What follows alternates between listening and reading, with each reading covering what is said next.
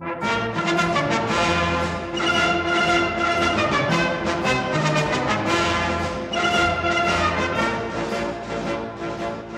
to this podcast. This is going to be about the life and times of Tim Heale. In this series of podcasts, I'm going to take you through my life from birth to retirement. I will be covering some of the major events in my life and some of the successes and failures that I've had during my lifetime. So sit back, strap yourself in, it's going to be a bit of a bumpy ride. Welcome to episode 7 of the life and times of Tim Heale.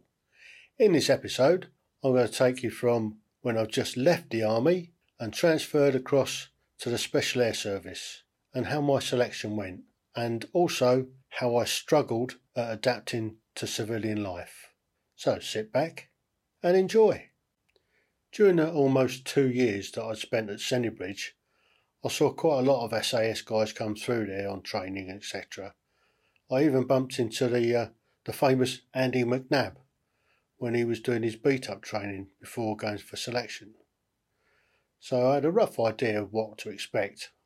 Anyway, it was Saturday the 16th of March 1985. I was on terminal leave. I still had a couple of weeks to go before finally being discharged on the 4th of April 1985. But I had the call to go up to the Duke of York headquarters in Chelsea, London. It's just off Sloane Square. On this particular day, I turned up there and there was about 100 other blokes, I guess, and we were herded into this big hall that had a stage at one end. And when we were all in there, we were sort of fairly quiet. Some people were chatting and whatnot. And then this RSM came in. He was only a small bloke, little jock. He said, "Right, lads, listen in. Right, all of yous that smoke, put your hands up." A few of them put their hands up. "All of yous that don't take sugar, put your hands up. The best advice I can give to you boys is those that smoke, give up. Those that don't take sugar, start." Well, that was it. That was my introduction to the SAS. After that, it was a sort of a round of seeing the doctors and signing forms and bits and pieces. And then we had to go out and do a bit of a run. And they had a 400-metre track. And they said, "Right, you need to go around this 12 times in under 10.5 minutes. If you can't make that, then you've got no chance of continuing the course." So off we set. I've run round. I've come round. I've done my 12 laps. I've said, "Staff, 12. He said, "Go on, keep going." Anyway, I ended up doing about 15 laps, but still in under the 10.5 minutes. So I was fairly safe. So at the end of that day, they called us in one at a time and said, yes or no. And they said, "Yes, you're going to go to C Squadron at Hitchin. Report there on Wednesday night to start your training." So I turns up to Hitchin on the Wednesday night, not quite knowing what to expect. I guess there's about another 30 or 40 guys there ready to start training. They told us to bring along our PT kit.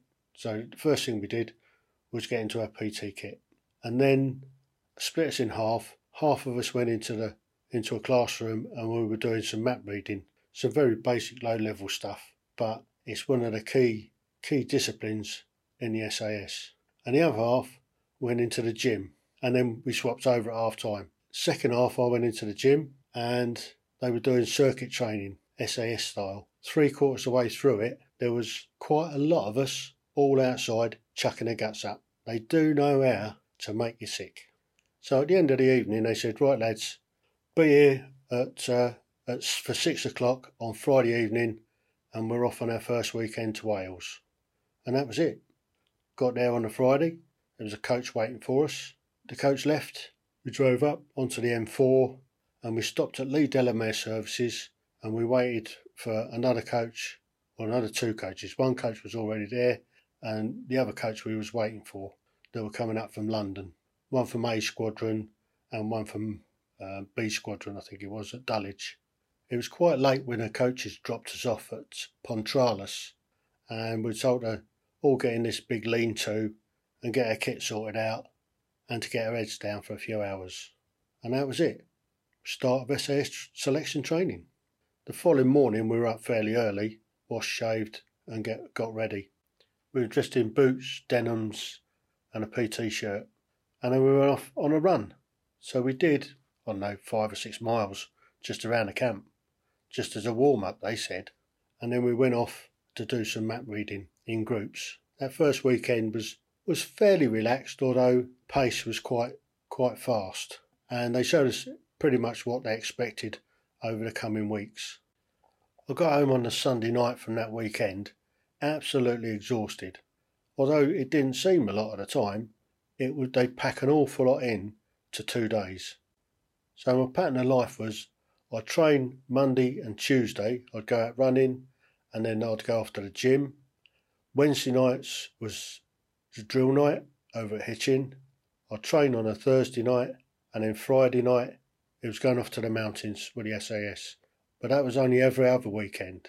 On the weekends that I wasn't going off with the SAS, I would probably go off and do something on my own, just to keep my level of fitness up.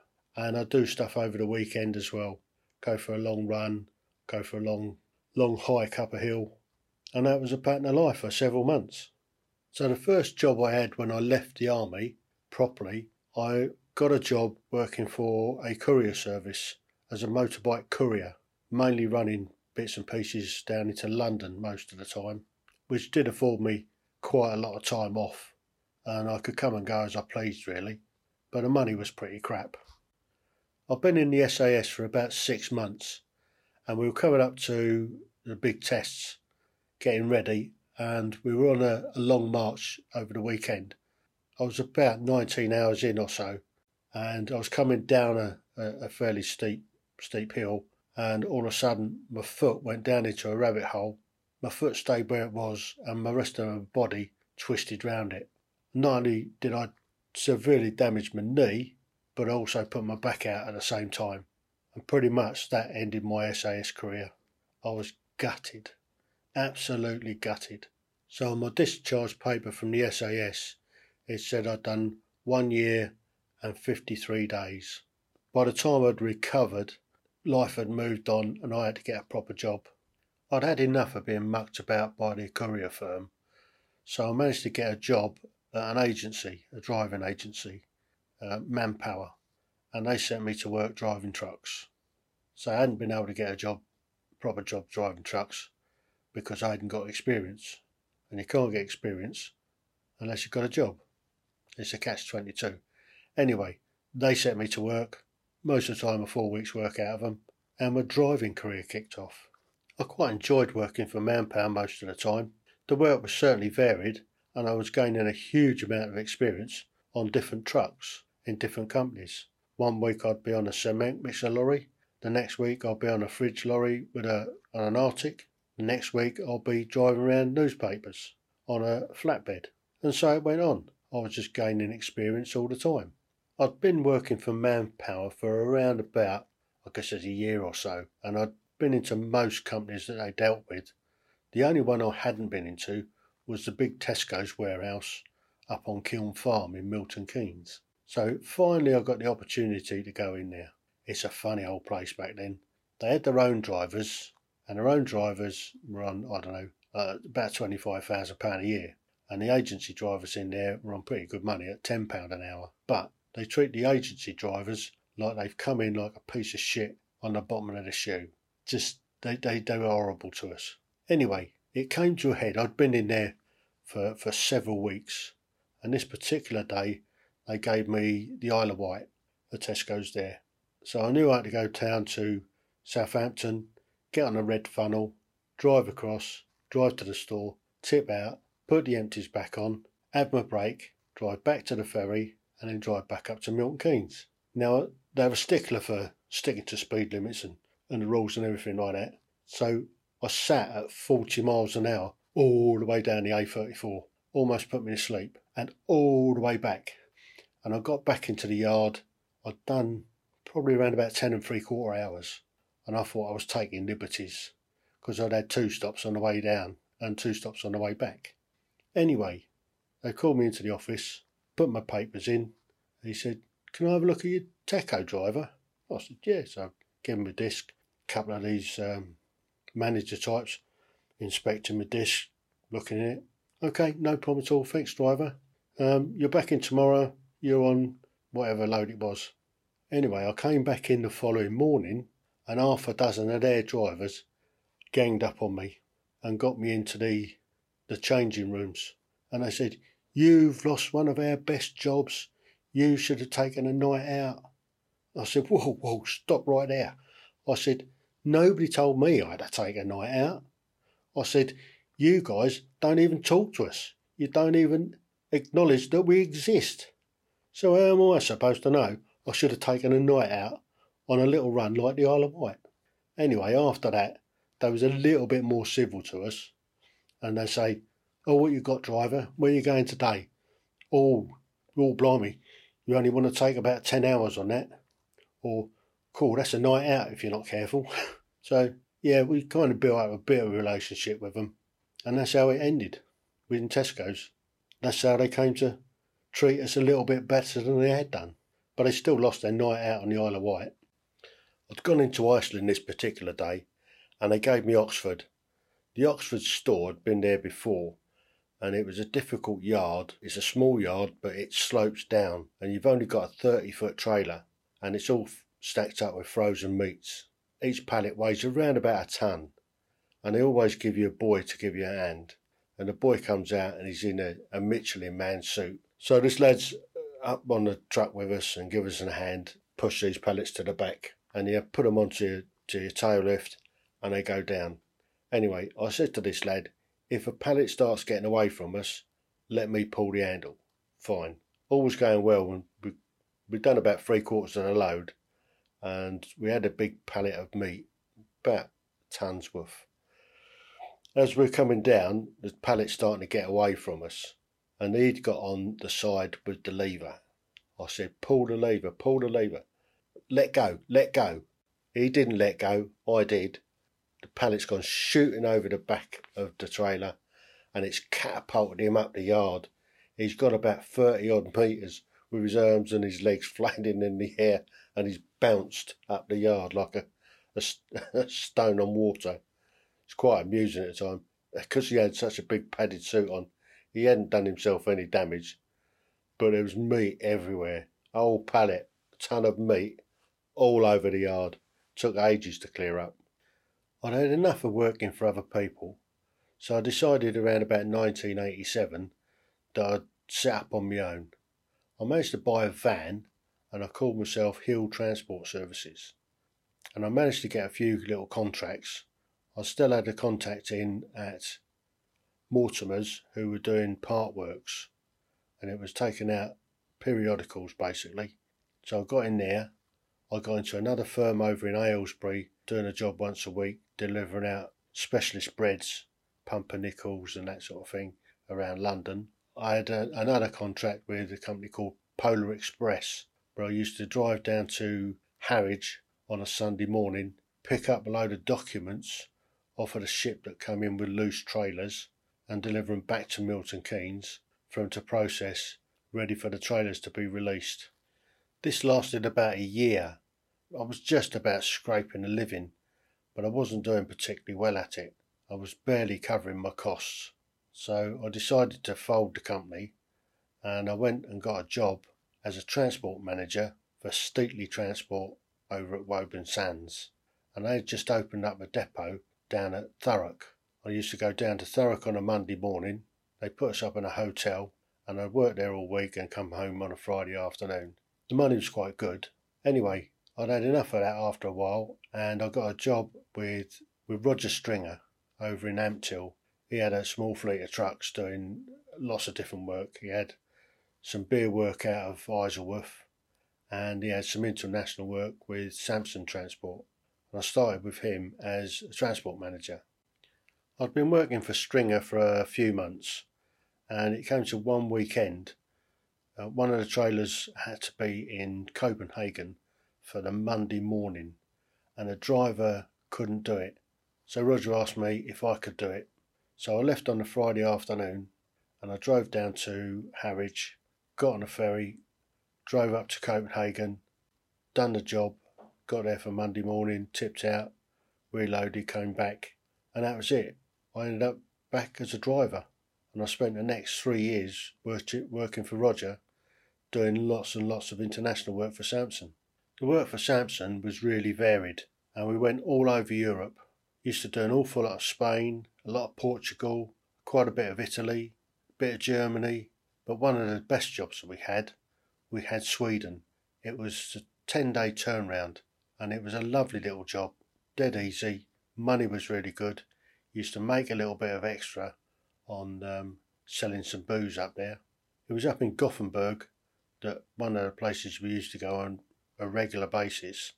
I was talking to a guy in a warehouse, and his brother-in-law worked for a guy up in Moss in Norway, and he was looking for English drivers that would get on and do the work. Gave me the number, I spoke to him, and he said, yes, come over. So I started there on the January of 1990.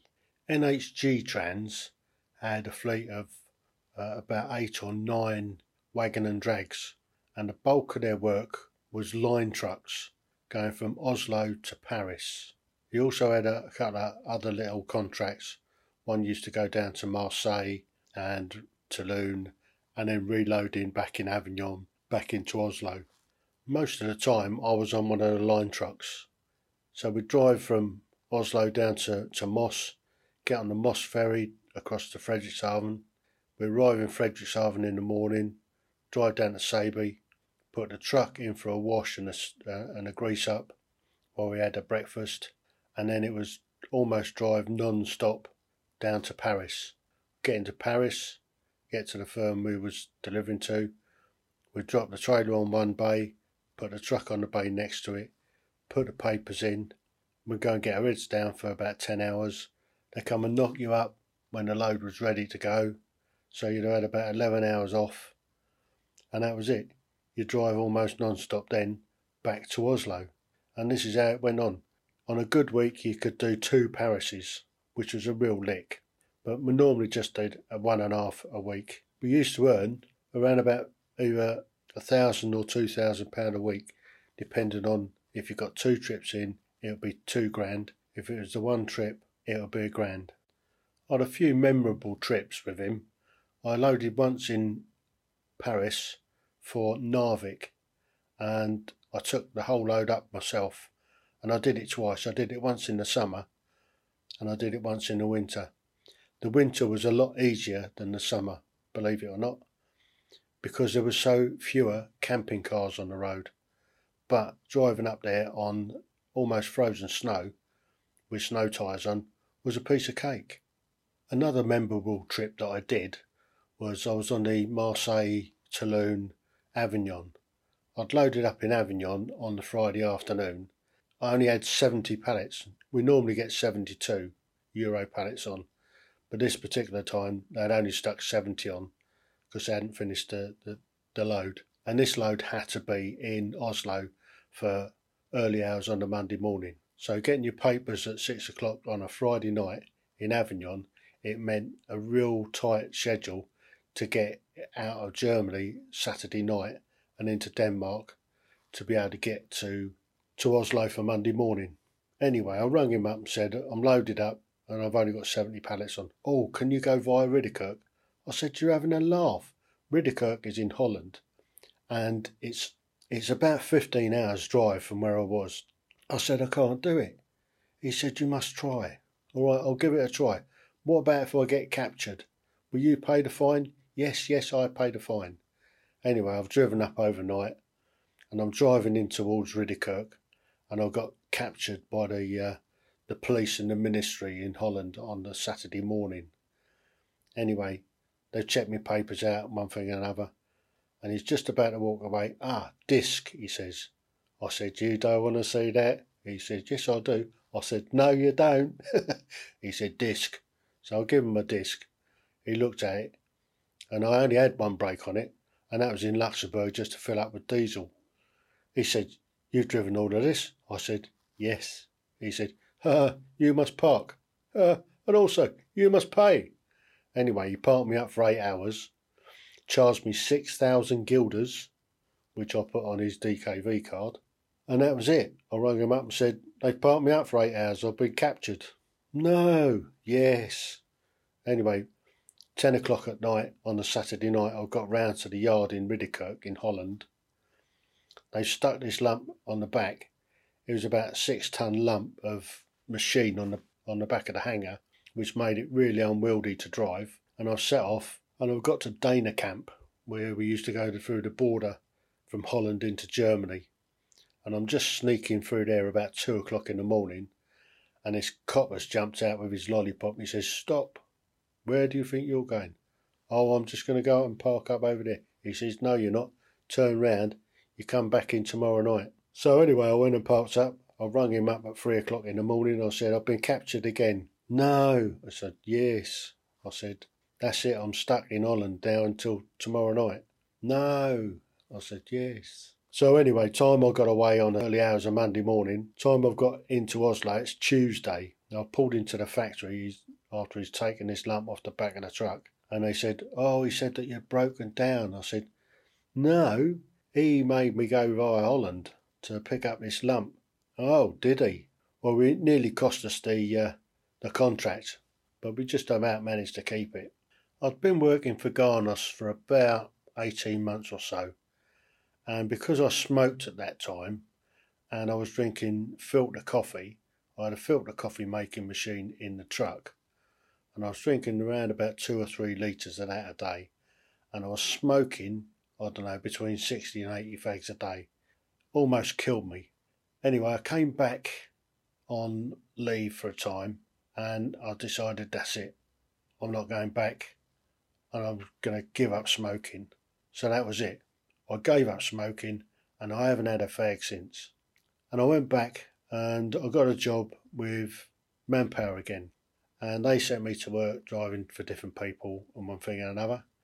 And after a short time, they put me into contracts where they'd had trouble, so I was used as a troubleshooter to calm customers down, so we kept the contract. Because I'd been in the military, Manpower knew this. They had a contract coming up with the Foreign Office out at Hanslope Park, of which you needed security clearance. So we got the forms done up. My clearance came through fairly quickly in comparison. It normally takes about 6 months, but mine was through in about 3 or 4 weeks. And I started in at the Foreign Office.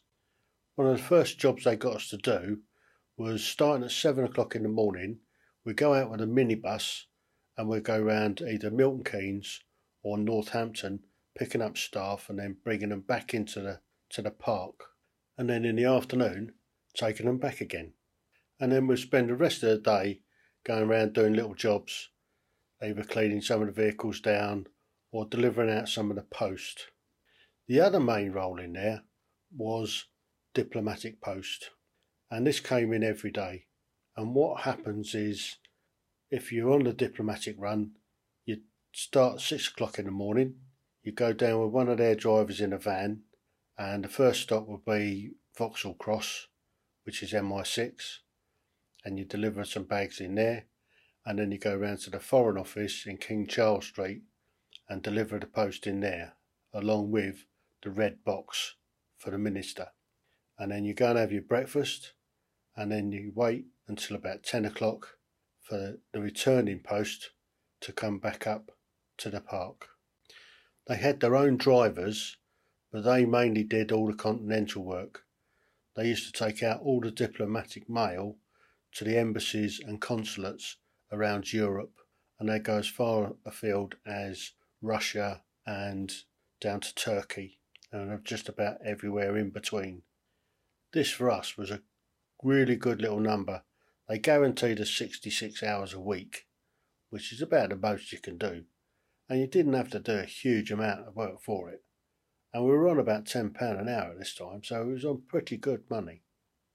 And I got one opportunity. They were doing a big refurb in the consulate in Zagreb, and they sent down 3 trucks, but they didn't have enough drivers. So I went with one of their drivers, because it's all double man stuff on diplomatic plates. So I went with one of their drivers, and we drove down in convoy all the way down through Germany, through Austria, into Croatia, and round to Zagreb. They put us up in a hotel for 3 nights in Zagreb while we tipped out waited to pick up all the empties and the rubbish that they were sending back, and then we drove back. The whole trip took 6 days, and in that 6 days I earned £1,125 plus another £500 expenses. It was a proper result week. Never earned so much money in 1 week in my life. Like all good things, never lasts. So they ended up taking on a few drivers in there, and I was ousted. One of the other jobs that I got on the agency was working for Aston Martin. They had 2 trucks, 2 Ford wagon and drags, and the job was you go out and pick up customers' cars and bring them back into the factory for a work service and then take them back out again. And I did this job for about 3 months. The first week on the job was spent driving the different variants of Aston Martin. So it was right from the DB4 all the way up to the latest Vanquishes, the Aston Martin Lagonda, the big wedge-shaped thing. They all have a different way of starting, all different techniques to get them going. And then the following week I was on the job and I was going out driving Aston Martins. One of the other companies that they put me into that I spent quite a lot of time in was a company called Paratus, and it was delivering out flour products to bakeries. It was hard graft, but they guaranteed a lot of hours and at least 2 nights out a week. It wasn't long after I got my discharge letter from the SAS that Manning and Records wrote to me and said that I still had a reserve liability and that I needed to turn up once a year at a reception centre with all my reserve kit to be checked off and have my details checked to make sure that all the information they got was correct. So this entailed going to a reception centre, and for me it was St George's Barracks in Bicester. And you turn up there in the morning, they'd check all your kit off, they'd sit you down into a lecture room, give you a bit of a lecture, show you one of the latest training films, and then you go and sign on the dotted line, draw £100 plus the expenses to get there and back, and that was it, job done. Anyway, I'd been doing this for about 4 years. Manning Records wrote me another letter saying, would I like to sign on for another 4 years of this reserve service? And I thought, yeah, I mean, it's a piece of cake. Turn up once a year, show you a bit of kit, confirm your details, and draw £100, job done. £100 for doing nothing, really. Anyway, so after I'd signed on, what they did, they sent me a letter calling me up, saying that I had to go off on this STAR training, which entailed mobilising, basically. I'm guessing this STAR training mobilisation malarkey came about because of the first Gulf War in 1992. So they had to have a way of being able to call people up at short notice. So I turned up on this day at the Depot de Queen's division, thinking it'd be a right little jolly, have a few beers in the evening and all the rest of it. None of that. No, they put us through a full mobilisation. They took all our civvies off us, stuck it in a box, stuck it on a shelf, upscaled all our military kit, stuck us on the back of Bedfords and drove us all the way up to Thetford to one of the battle camps up there. And we were up there for 2 weeks doing loads of tests. And what they did, they put us through a new training package on the new rifle, the SA-80. They also gave us the new respirators, and because I had a beard on at the time, they said, oh, you might have trouble there. You might need to take your beard off when you go in the gas chamber. I said, I'll risk it. So I risked it, and I didn't have any ill effects from the gas. It didn't seem to get in, other than sort of the normal sort of taking it off anyway and giving you a number ranked name before you was let out of the gas chamber. And that was it. So I had 2 weeks there. They gave us on full pay, obviously, and that was it. I'd got a new batch of kit, and I've been trained up on the SA-80, and I've been trained up on the new gas mask techniques. That takes us up to around about 1995. I'd completed the STAR training, and I still had a few years left on my regular reserve service. So I'm going to end this episode here, because after this I then changed roles from being a driver to working in offices. And it wasn't long after that the opportunity came to rejoin the TA, So until the next episode, thank you for listening.